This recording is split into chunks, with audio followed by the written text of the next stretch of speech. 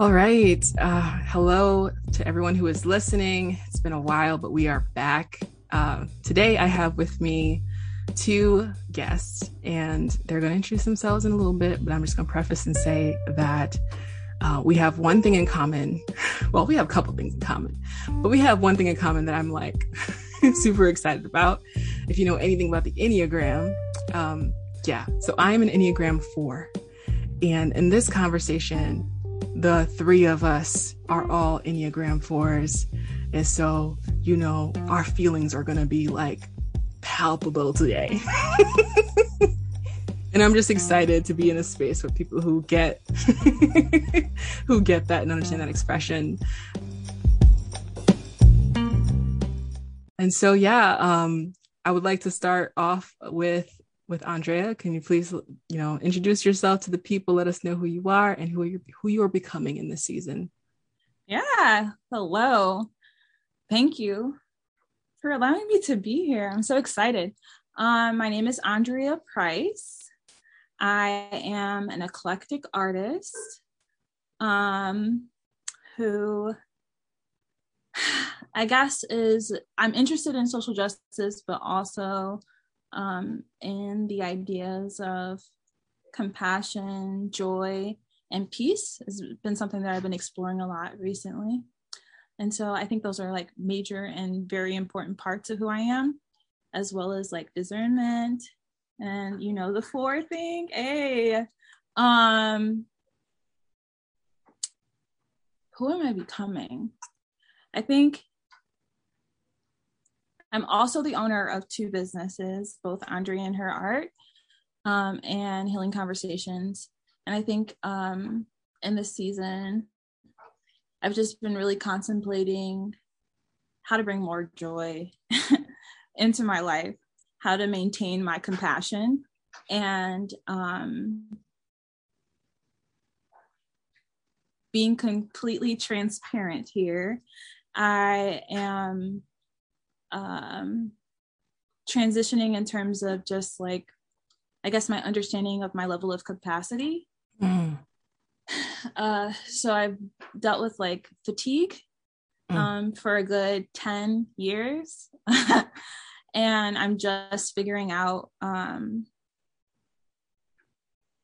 guess now that I told myself for a long period of time that I wasn't able to do anything, and now figuring out that I am able to do something, but not like overextending myself is an interesting thing. So maintaining, I don't know, some form of balance and peace and joy. So yeah, that's who I am and who I'm becoming.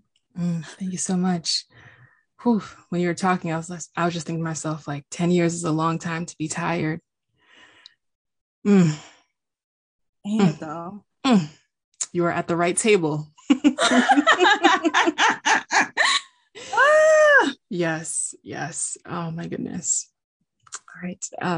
Our next guest is Carla. Carla and I have done so many things together in this like digital space that like it's just like incredibly ridiculous that we've never met in person.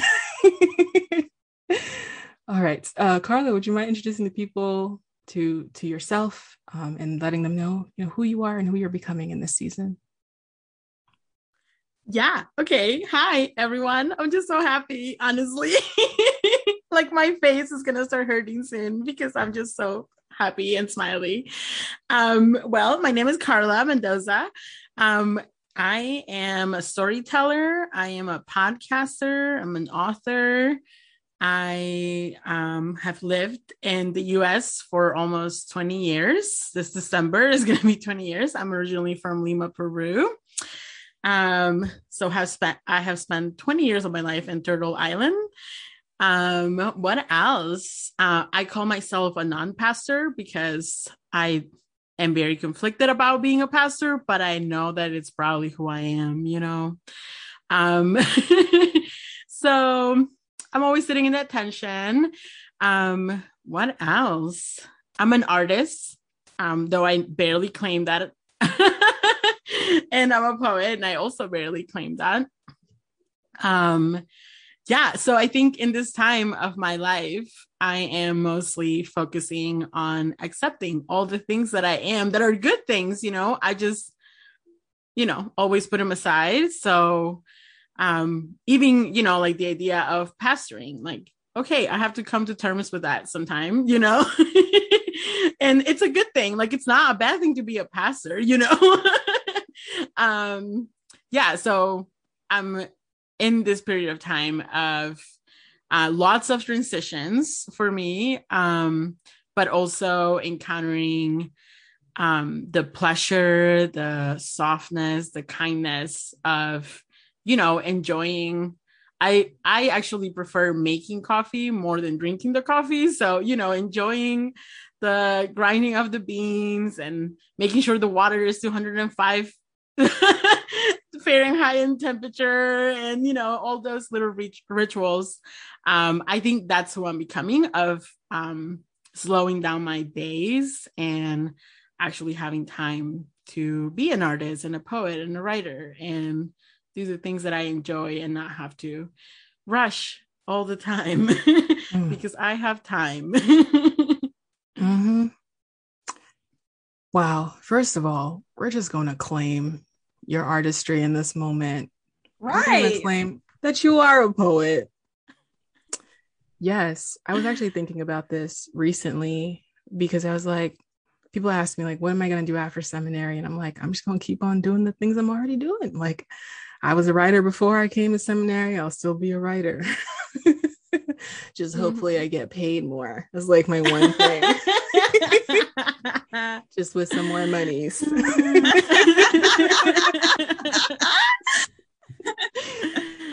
Oh my goodness. All right. So my first question is like, what does it mean for you to be a soft Black woman? And either of you can start off by talking about that.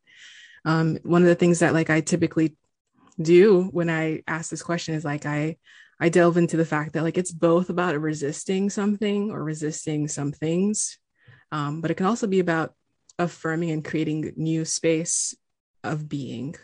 So you can lean into whichever one of those you want and how you define this. But yeah, what does it mean for you, Andrea or Carla, to be a soft Black woman? I guess I can go first, Carla. I think for me, being a soft Black woman is such an interesting concept. Oh my. But I think one of the main things that I guess I focus on when I think about being soft is compassionate. And a lot of that compassion is like toward myself more than it is other people, because I feel like you can just get into a routine where you're trying to take care of everyone else, make sure everyone else is okay, you're doing your job, and whatever those jobs are, they serve to serve people. So I just think one of the main ways that I'm trying to maintain my softness is through both having compassion and joy and peace. Oh my gosh, that's so important. Peace. Oh, peace. Just peace. There's so much to it, but peace. Yeah, I feel like that's all I need to say. What about you, Carla? I think being a soft Black woman for me is, I would say, relatively a new concept, maybe in the last couple of years. Mostly because I think for a long time, I had to be strong. And I think that is the experience of a lot of women, and specifically Black women, of there is this, if you're not strong, it feels like everything will fall apart, And so I think for me, and I guess to understand a little bit, is that I have lived in this country for 20 years, but my experience here has been as an undocumented immigrant. and as a Black woman, because of course people can't see me, but I am Afro-Latina. And so I sit in this intersection of, you know, being from Peru, of being American, of being a woman, being Black, being a Black Latina. And there's a lot of, you know, as we know, a lot of colorism and anti-Blackness in the Latinx community. And so because I sit in all these intersections, I often wonder, is there a place where I can be soft? Because it doesn't feel that way, you know, in any given space. It doesn't feel that way. And so it's not until the last few years when something happened to me and I realized that I couldn't be strong through it. You know, I just had no option but to actually and completely fall apart.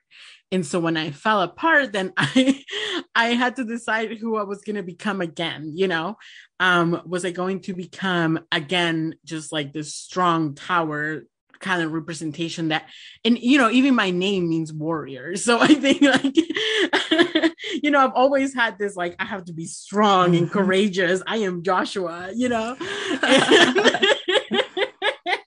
I am not Joshua, praise the Lord.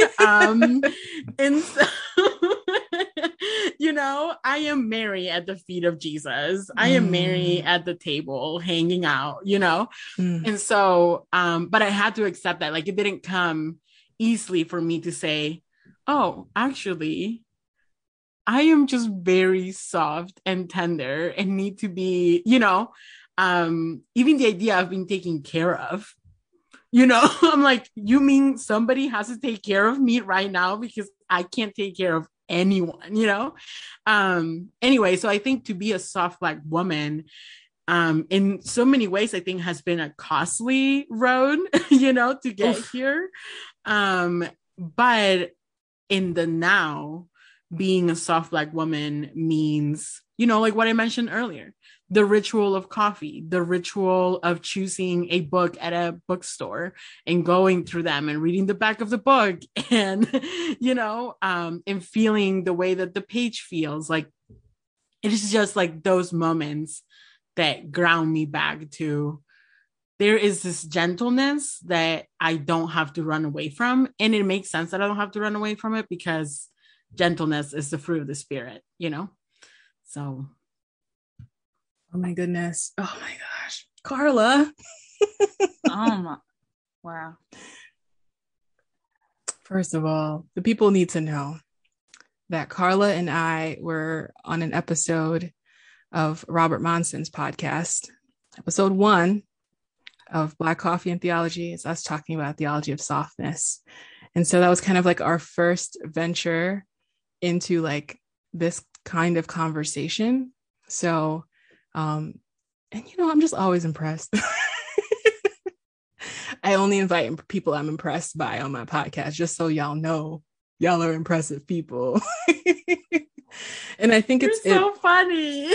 Yeah, well, I also think like one of the things that Andrea, you were saying is like this concept of the soft Black woman is new. Carla, you said that too. Like it's a new thing.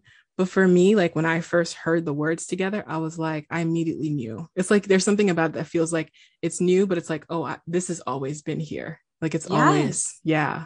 Mm-hmm. Yes. And I feel like there's a part of me that's always been trying to, like, I was contemplating that. I've been thinking about just what it means to be a soft Black woman. And I think I've always been, Rose, we've talked about this before, but like the fact that from a little kid, I've just been I don't know if the word is sensitive or attuned to other people's spirits and discerning. And so that comes with a whole lot of emotions. I have compassion for a whole lot of people. And it seems like there's like this constant battle between like being soft and like maintaining all of that stuff and then like becoming numb to it because a lot of it can be painful depending on like the situation that we're in. Ugh, So I find that so relatable, and particularly for this time in my life. Like I definitely realized that I was like sensitive to other people's energies, like being in a pandemic, because I was by myself a lot. And I was like, oh, I can do things. Like I have energy to do stuff. And I'm like confronting like my assignments and things I do for class. And I'm like, for whatever reason, like while I was by myself, like none of this was stressful.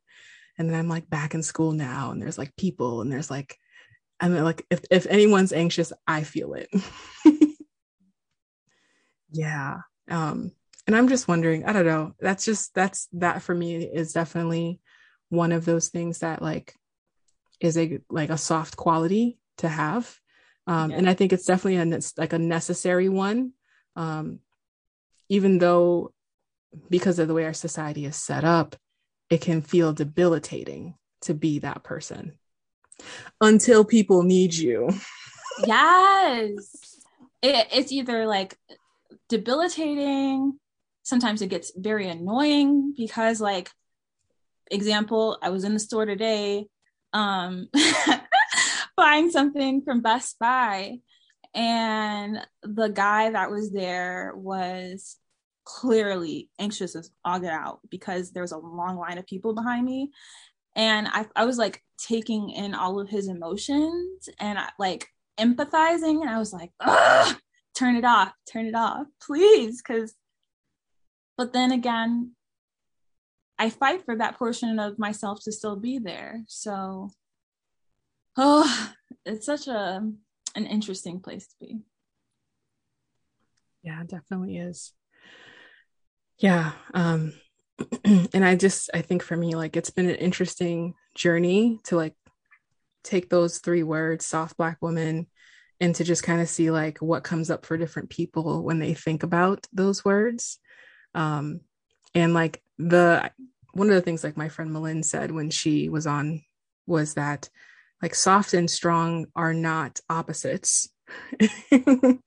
And like I think part of like the false narrative there is that like in order to resist what the strong Black woman means to society, we have to be soft in ways that like mean that we're not strong, like we're embracing weakness. And it's like, no. We're saying that softness is strength, and that is what we are affirming and believing for ourselves. Yeah. Any thoughts on? I see snaps. The people listening can't see the snaps, but they're snaps. I love that you said that, because I was thinking that of how I think maybe when I think of the word strong, I always picture like forts and like castles and, but things that just at one point will fall apart, but when I think of the strength of softness, I think of nature and how creation, I think, is such an incredible metaphor or symbol to softness, because trees need to be taken care of, whether it's by humans or by creator. There is always someone taking care of trees. And trees, give us so much beauty and give us oxygen, which we actually need to survive. But I think of the strength of even flowers, the strength of so many beautiful things, right? That might not be considered strong all the time, but it is like in those moments where I'm like, no, this flower is strong. It withheld, and it's so funny because Andrea and I live in the same city. And it's so interesting because here people start gardening like in the spring technically, but you never know when the last snowfall is going to come, and it's gonna get you, and you're gonna freeze probably. Mm. And somehow flowers still bloom. So the strength that they carry to still bloom and to still hold that much beauty, right? Like, we see it in the Bible, like Solomon couldn't wear the clothing that wildflowers could wear, you know? Wow. Yeah. And so I think redefining the word strength is just so powerful to me. Yes, you better be preaching, Carla. I mean, oh. I can't with you. Okay. You were already preaching, just talking about the plants, and then you, of course. You see, this is why I have y'all here together. We're a mess together. I feel like this is what happens when type 4s that are PKs come into a room. Oh. My goodness. Are the people ready for that intersection? And again, for those that don't know, PKs, pastors' kids, Lord Jesus. Ooh, pastors' kids. Listen. I feel like for definitely like the PK in me that knows how to perform, knows that like showing up soft in a particular church setting is not good. Especially when people judge you by like, they want you to be where your father is at spiritually when you're like 4 years old. And it's like, no, I'm just a kid. I don't even know the whole 66 books of the Bible yet. Like, what do you want me to do? But I definitely felt a lot of pressure in church space. Anyways, I'm gonna leave that there. If y'all want to jump on that topic, we can. No, but I do feel like there is like a major fight that happens for your softness, especially when you are a PK, because people are constant, like they have, like you said, this really high expectation of who you are that doesn't allow you to like function as like a normal human in those spaces. And I feel like that takes some of your softness away. And then depending on who we're talking about in the congregation, there can also be like, they're looking for quote unquote weakness to prey upon, to find out information about your family, or to be able to say, oh, so-and-so did this. It's just, there's so much, man. Yeah. That happens there that I feel like I've seen a lot of PKs that have had to, in adulthood, figure out all their entire life outside of the church expectation. Oh, so you're talking about me?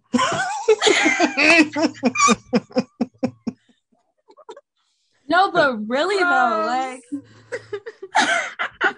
because there's so much that's put on us. Like, I know people feel ways about the Bill Cosby show, but as like a child, people calling us that Huxtable family, like, oh, your family, like your sister is a minister, your mother's a blah blah blah, so they're all in ministry.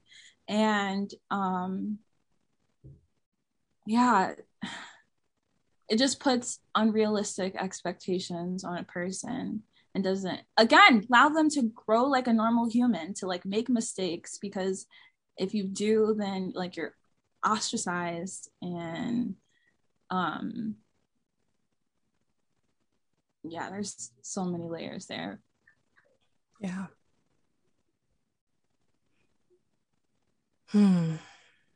This reminds me actually of when I was like 18 or 19. I was just about to turn 19. When like I kind of had like my own, like I needed to be soft and the church was not there for me. Like I was like a youth leader and like I was also just beginning to like sense a call to ministry, as I would have called it back then, like a call to pastoring or preaching or whatever. And I keep using that voice. That's like my like ironic voice, but I'm afraid that I use it so often at this point it's not ironic anymore. Yeah, and so people were like really beginning to be like, oh my goodness, like you're following in your father's footsteps, like this is, and I definitely had this image of being like the good girl. Nobody wanted to date me because, you know, they were afraid of my dad. Like there was just a lot of things, but also me because I was super spiritual. Are you describing us? Like I feel like I'm on the exact same page as you. Like, wow. Oh my gosh. They're just like, they're intimidated by even like approaching you because of like, I don't know, both a combination of like what you radiate as a person and put on top of that, like your family. Ugh. Yes. So there was all of that going on. And I was also in school. And so like my story was like, I was undocumented until, when the earthquake happened. Mm-hmm. And like, that's when like whoever was in process of getting papers, like was pushed through really quickly. And so like, for me, my first year of college was at community college, and I was paying like out of pocket, out of state fees because of my status. And so it was a very stressful time. And like, at one point I had a conversation with the registrar, and she was like, you can't be here because you need to pay your balance. Meanwhile, it could have been negotiated, but I was young. I didn't know. So I was like, oh, so I can't go to school. Okay. And I got really depressed. And in that depression, I like cut off all my hair, and because I just needed to like feel a sense of control over something in life. And like, instead of like the church taking that as a sign, like, oh, you're in distress and like you need help, it was like, oh, you're disobeying your parents, you need to be sanctioned. And so like right after all of that happened, I like stopped going to church for a little bit. And that was like my first time really being like, the problem's not me. It's y'all. But yeah. And so I definitely like at that point in time, and it's crazy because just recently I was looking at like my pictures from that time. And like, I saw the picture of me that I took with like my hair all cut off, and like my eyes just looked like dead. Like they just looked, there's no life in my eyes. And like, for me, it's like sad that in that moment that like no one was like, hey, are you okay? It was just, you're gonna have to step down from leadership and take some time. Like there was no conversation about, you know, what was going on for real. Yeah. Wow. Yeah. My heart, you know, yeah, I think I've had so many moments like that as well, you know, where, I mean, for the last 15 years of my life, I pretty much mostly walked away from the Latinx community because of so much, you know, like so many things that I experienced that were very similar to that. And sometimes I do look back at pictures and I just see like there's no light in my eyes either, you know, and I just keep thinking like, how did everyone miss this, you know? And so now I think and the last year has been so interesting for me because I have been experiencing a lot of the same situations that I've experienced in the last 15 years.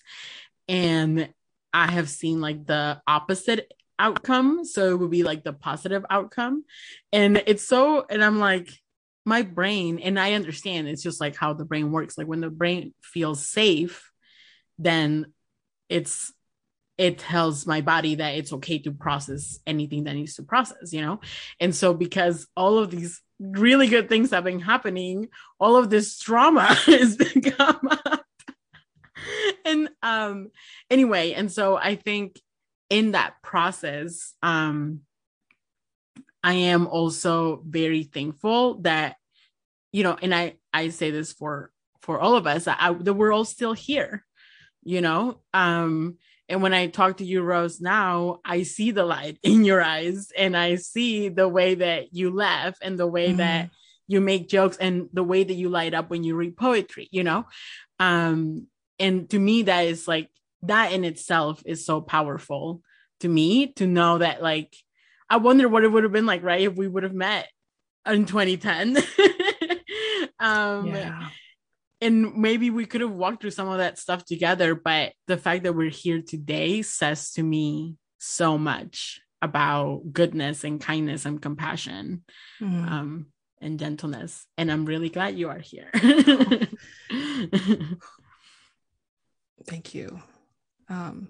Yeah, I think I'm still, you know how like there are stories that you want to tell and that you need the space to like process, and you know that like there's, you know, if it's not freedom for you, it's going to be freedom for someone else to tell those stories.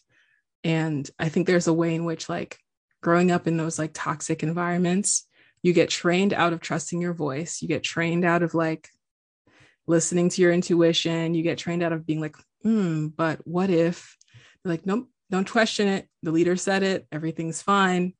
And there's like, and that was like, I was 19 and that was 10 years ago. And there's still moments where I'm like, oh, but you can't share this part of the story. Yeah, I thank y'all for listening.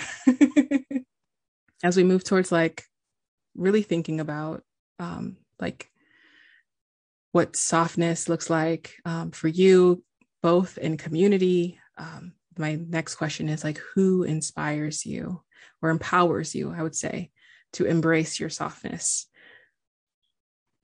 I feel like there are so many different people that inspire me and empower me. I mean, like the main one being God. But and the, you know, inspiration of Jesus, we know these things. But in like practical everyday life, I feel like the women around me inspire me to be a soft Black woman. And I think it's because I either see them embody it,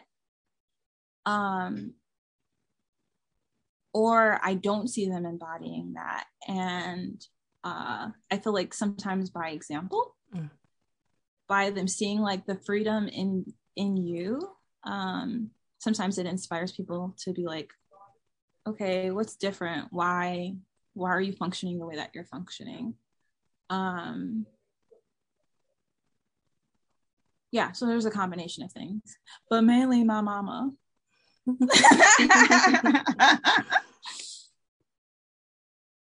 Yeah, before you answer, I want to know, like, what is it about your mother that inspires you?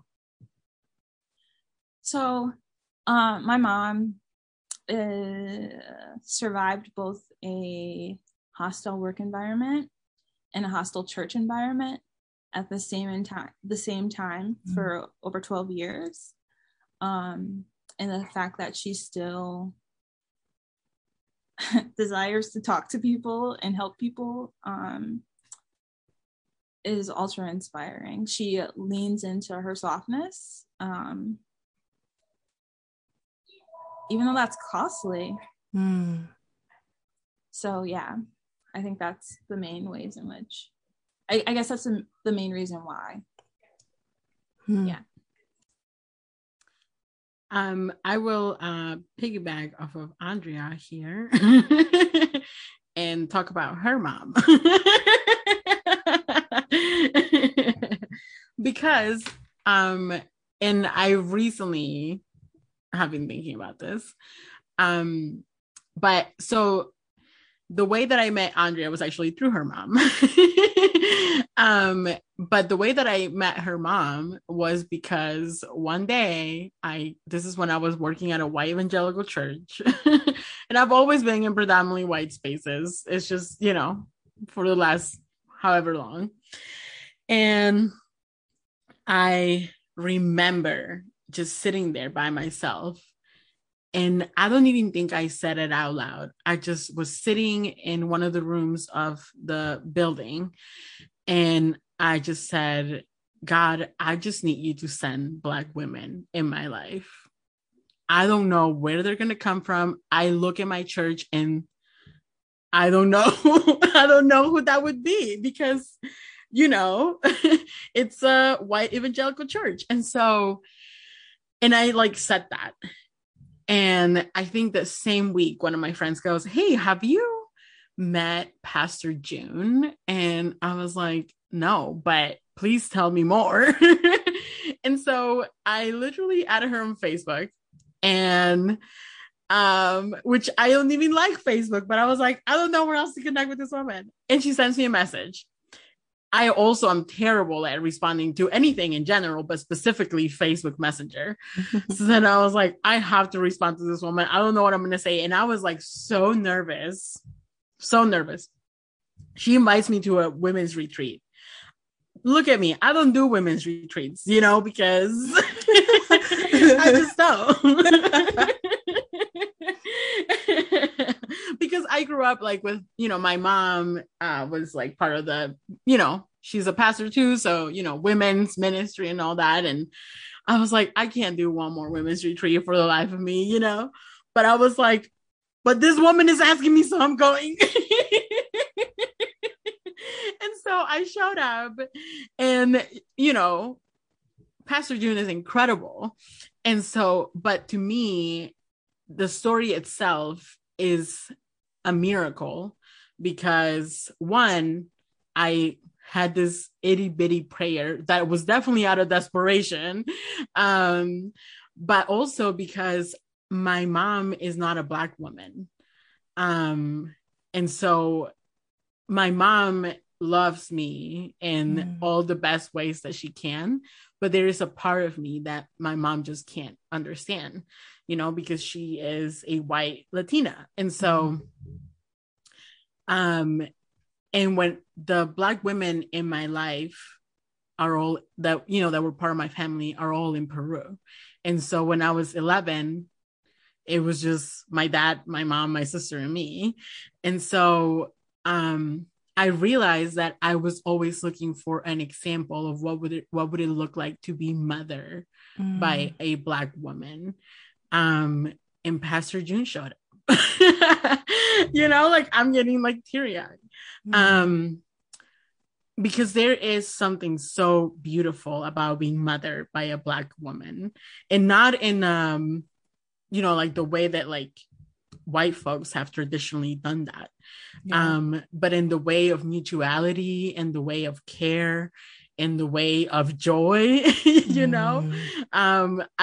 I can think of so many times where I just sat at Andrea's house and we're just laughing. We don't even do anything. We just laugh, and share a meal together.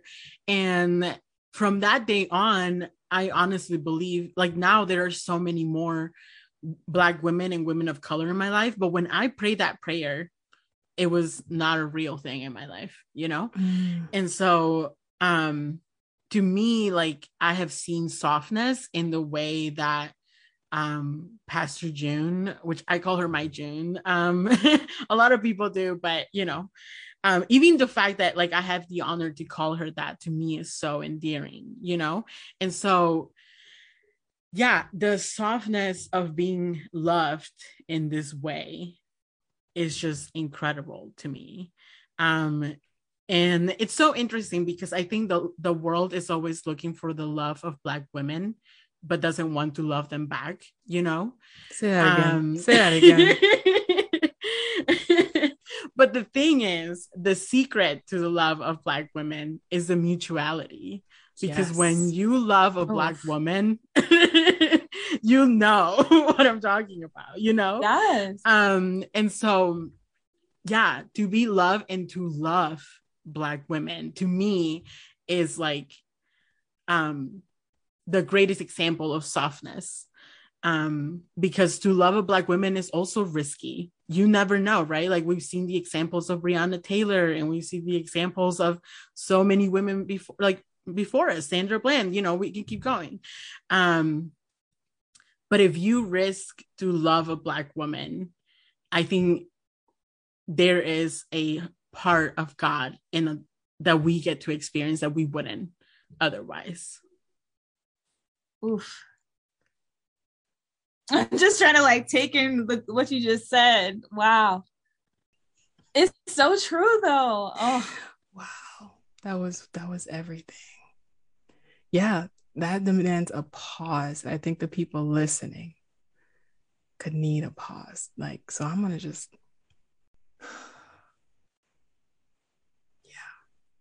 that part about like when you love a Black woman, there's an experience of God, of like knowing God that waits for you. Like, and wow. Yeah. So I'm going to like scramble my questions around a little bit because I want to talk a bit more about community care, particularly in the kind of community care that comes through friendships with Black women. Yeah. And like in this season, I just like building upon this theme of like,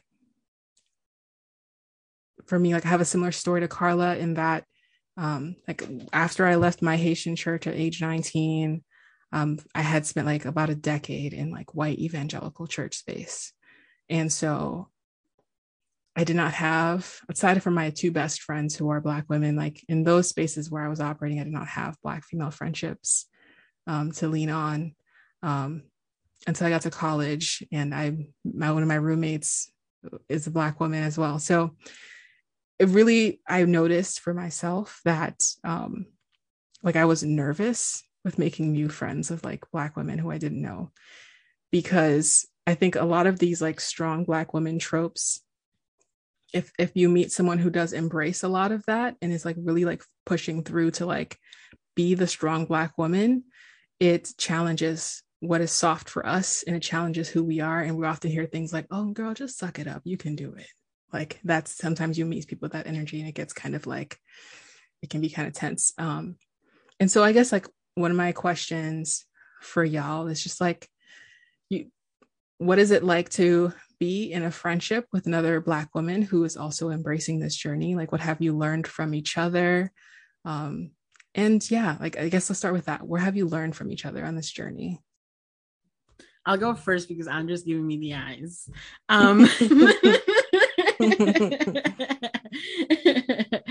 I think what I have learned is that generosity is bigger and smaller than the world makes it seem. I have found that generosity, I think a lot of the times, especially in the context that, that I was in, is always implying of money and of wealth, which then actually turns generosity into actually charity and not generosity. But I think in being in friendship with Andrea, with you, I have found that generosity is more of sharing a cup of tea together or laughing at silly things together, or sharing TikToks and, and then talking about them like 2 weeks later, like, do you remember that TikTok?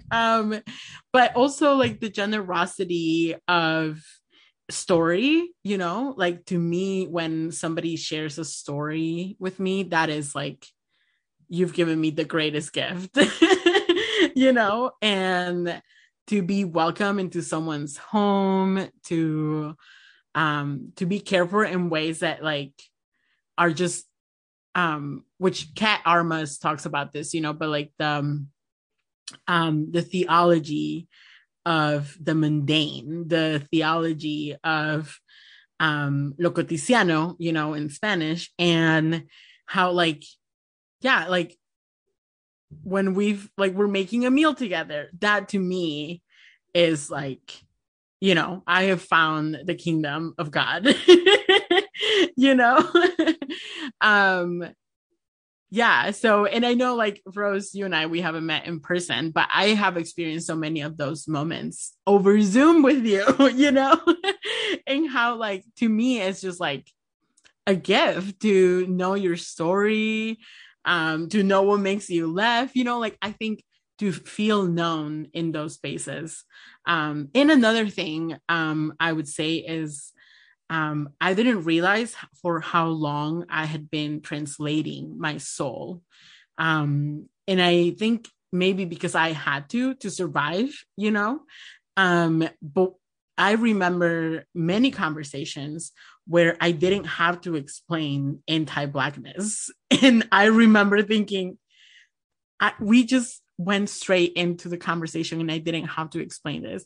And I know that it's like so sad that I even had to explain it, you know, but it at the same time, it was like, I don't have to explain this, you know, or when or when it almost feels like speaking Spanish to me, right? Because that's my first language.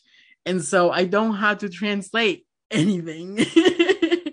And to me, that is so valuable. It's never been honestly about the wealth or the money, you know, it's always been about that, like sitting at a table and just being known and get to know the other person. That's so beautiful. And definitely the feeling is mutual. Like meeting you, Carla, like it has just been like, it's just been a treasure. It's been a gift. Like it's almost like you've been here the whole time. Like I've known you this whole time. I feel the same way. And I feel the same way about Andrea. I'm like, I don't remember not knowing Andrea. So yeah, I don't want to go back there. Yeah. Yeah. And I definitely think that there is like there's just like a sweet and beautiful affirmation that exists in friendships with Black women that like, even like across like, you know, just being socialized as women across that binary to someone socialized as male and Black is just, it's just not the same. It's not the same. Like you can get me with the Blackness, but there's something else there that Black women just understand and get and know. And there's a way that like, because we are in relationship, we get to trust that sense of what we know. And for me, that's valuable, primarily because of like, at least for me, y'all can affirm if it's true for you. Growing up in the spaces as a PK and in spaces surrounded by like white evangelical Christians, not trusting what I know was just like conditioned into me. And Black women in affirmation and solidarity and be like, girl, yeah, we know. Skip to that part of the story. You don't got to explain to us. We know. What else? Like just being able to skip those things and to be able to be like, oh yeah, that was 100% right. What you were feeling makes sense. Like to hear that over and over and over and over again in these friendships. It's like, wow, I can trust myself. I can be real. I don't have to self-edit. Yeah. And it's wonderful. I totally agree with that. I have a similar experience that like up until high school, I think junior high was my first experience with like gaining Black friends.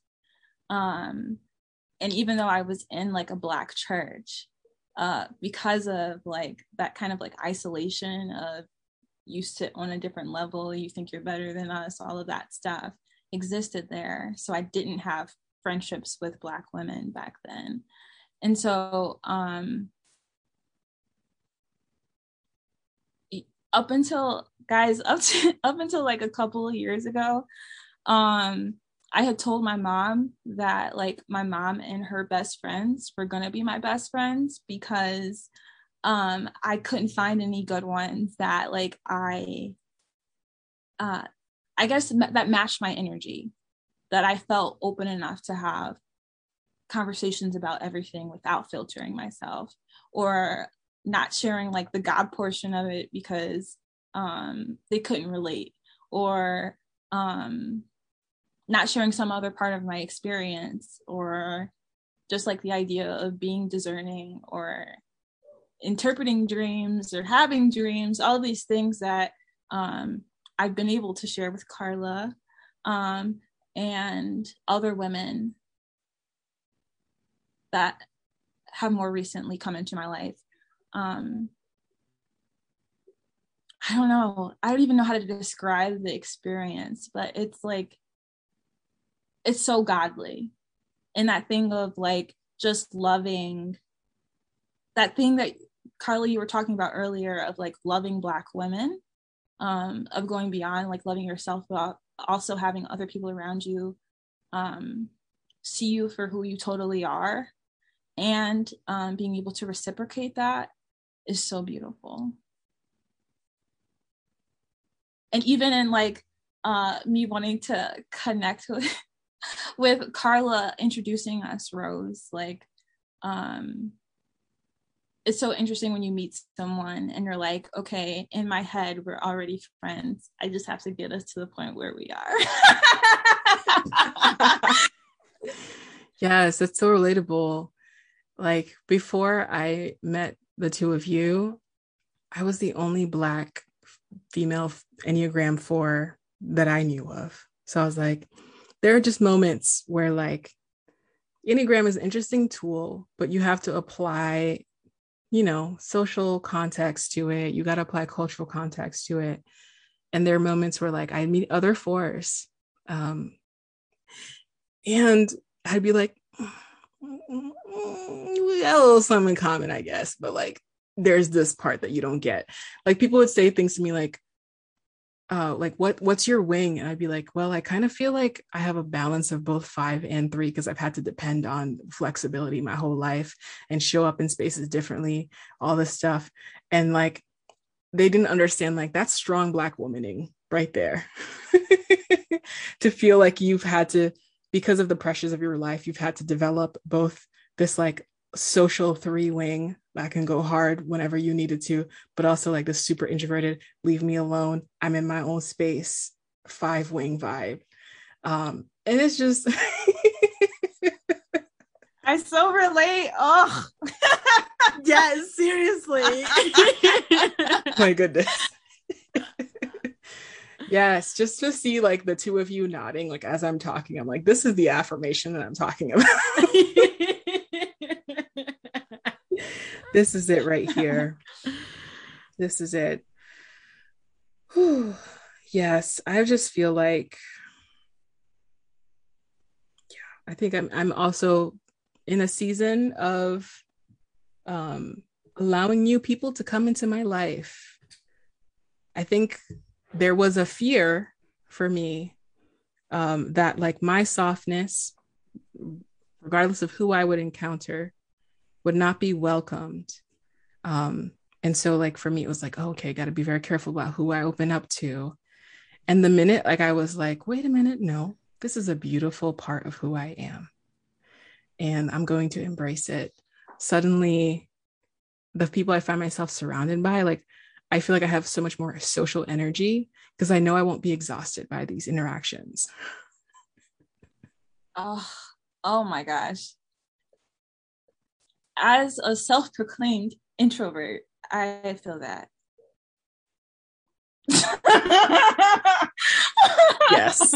Yes. Also introverted. The drain of being around other humans is heavy, bro. But like, I feel like with inside that group of people, of the Black women that are in my life right now, it's not as draining as all those other spaces were. Not that I still don't feel all the emotions and like just empathy and other things that come with being in space with other people, but it's different energy. It's like even though I might be tired at the end of it, I'm also energized. Like they gave me something. I don't feel like I just poured out, you know? Yes. Erna, who Carla and I work with, Erna Kim Hackett, there's this one time where she said like, there's a difference between like tired and toxic tired. And the minute she said that, I was like, dang, okay, all right, I've been toxic tired this whole time. Like it was so freeing for me to hear that language. But there is definitely a difference. There's a difference. And I think when you are in spaces where you feel affirmed in who you are and you don't have to defend your existence, you don't have to be toxic tired. You know, it's so funny because I think about that all the time of the toxic tire. And you know what I realized? That my capacity for even the thought of being toxic tire is like at maybe 5%, if that. It's like between 0 and 5%. If I know some place is going to be toxic, I am not going. And I'm an extrovert. So I'm like, give me all the people. But now I'm like, give me the selective people. Yeah. You know, I feel like I don't do toxic tire anymore. All right. So one of the things I write often on like my posts is like wishing you a gentle landing. And for me, the gentle landing is kind of like, I was from episode 1, I said, like Black women can fly. The world almost expects us to like be born with wings. But like, what does it look like for us to create spaces of community care that allow us to land gently and to be received in softness? And that for me, like that phrase holds together like what I mean when I say like soft and strong aren't opposites, because it takes strength to fly and it takes softness to land gently. So yeah, as with like holding that image in mind, as this conversation continues to grow and as more voices join in, what do you hope for the soft Black women who are listening? And what do you want to see? What do you want to see in terms of creating gentle landing for soft Black women? I'm just giving me the eyes again. So I'm just gonna go.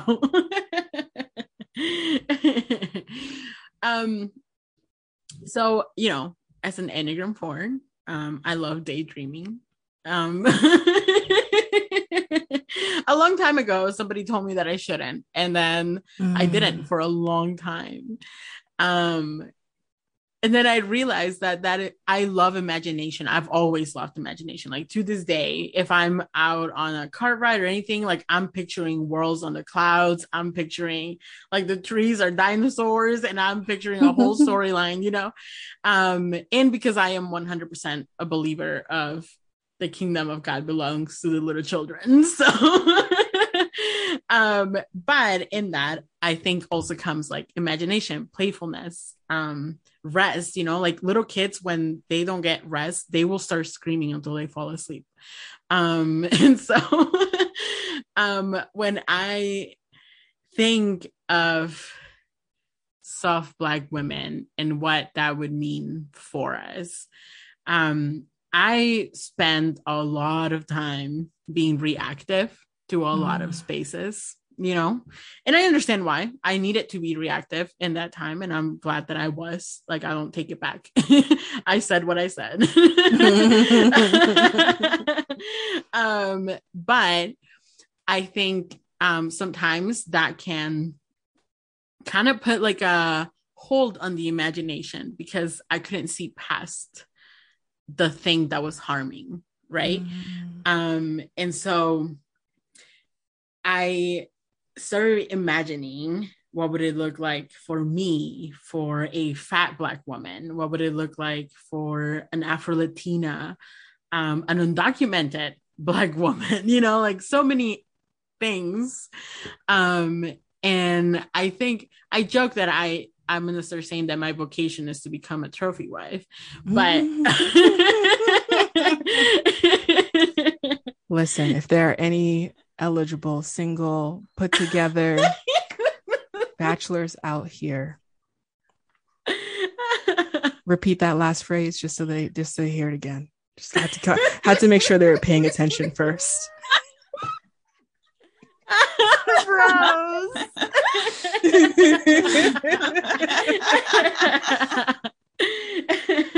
But I think what I'm trying to say when I use the word trophy wife, I think it's like, you know, the worry less, the fullness, the compassion, like, yeah, I think I've been thinking so much about how we use even the word less and full, you know?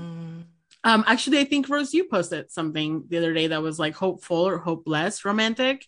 Yes. You know, and yeah, and I think like I've just been thinking so much about that, and I am imagining worlds where there is fullness for us, right? Like Alice Walker says, like roundness for us. And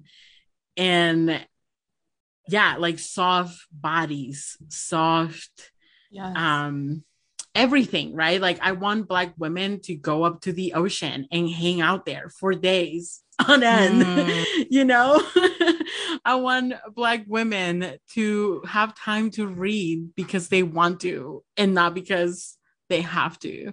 I want Black women to know that their children are safe, you know. Like sometimes I really do wonder, I'm like, why am I out here screaming in the streets, you know? And then I'm like, no, I'm doing this for someone. You know. And it is for that, like one day, I have learned from, and I'm so thankful from many Indigenous folks, but Indigenous, you know, some of the traditions say that they look back 7 generations and look ahead 7 generations. And, you know, what does it mean to be a good ancestor? I don't even know if I'll ever have kids, right? Like that's not something that is like promised to me. But what does it mean to be a good ancestor to the coming generations? And that means that I will go to the street and, you know, and fight against police brutality. And yeah, so I want us to see, you know, creating art that doesn't have to always be about social justice, that it is just about our experience. You know, like we're not all just anti-racist educators. We don't have to be. Let us be something else. I mean, you know, and I love talking about anti-racism, but I am so many other things, you know. Exactly. And I love talking about immigration, but I'm so many other things. You know, that's why I started saying like I'm an immigrant in this country. I'm an undocumented immigrant. But if I were in Peru, I'd just be, you know, a citizen to my country. And so yeah, so I'm just imagining a world of laughter, of luxury. I stopped saying the word bougie. I am not bougie, you know, like that's what the world wants me to think. Everyone else is like, oh, you're bougie. No, I am trying to experience luxury without feeling the guilt of, you know, do I deserve this? Do I not deserve this? I'm like, no, I want to buy a plane ticket. I'm buying the plane ticket, you know? Right. So, anyway, so that's just, you know, I could keep going, but I just want us to enjoy life. Yes. Yes. I think it's similar to the things that like I want for both for myself and that I fight for myself, is that joy, peace, and compassion. I feel like it's such a necessary part, and I feel like every system literally like pounds us further into the ground and away from it. And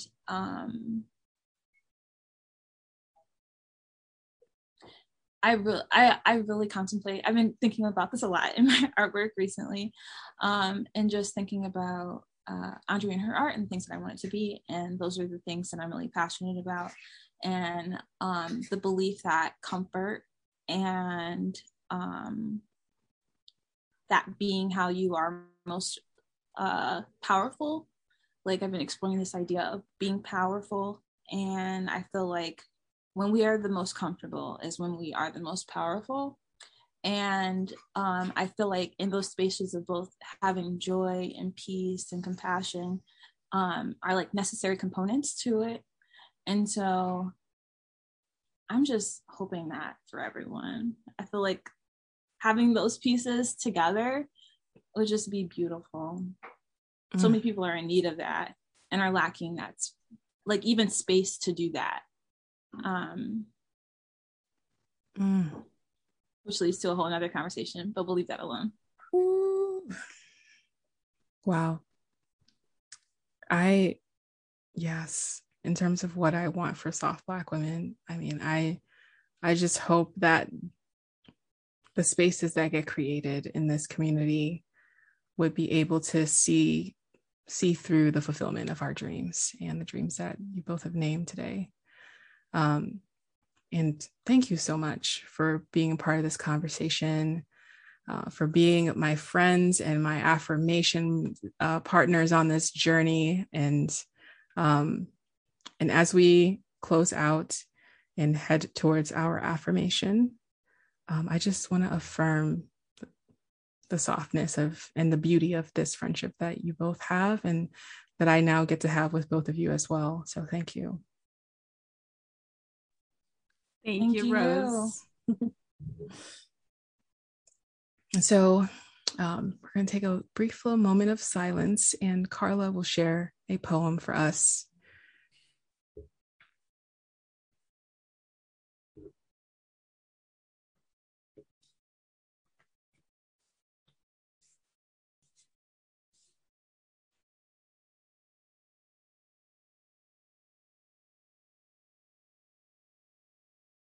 Sister Outsider by Audre Lorde. We were born in a poor time, never touching each other's hunger, never sharing our crusts, and fear the bread became enemy. Now we raise our children to respect themselves as well as each other. Now you have made loneliness holy and useful and no longer needed now.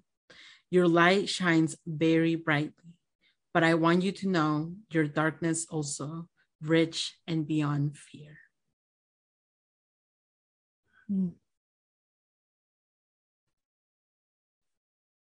Ashe. Thank you.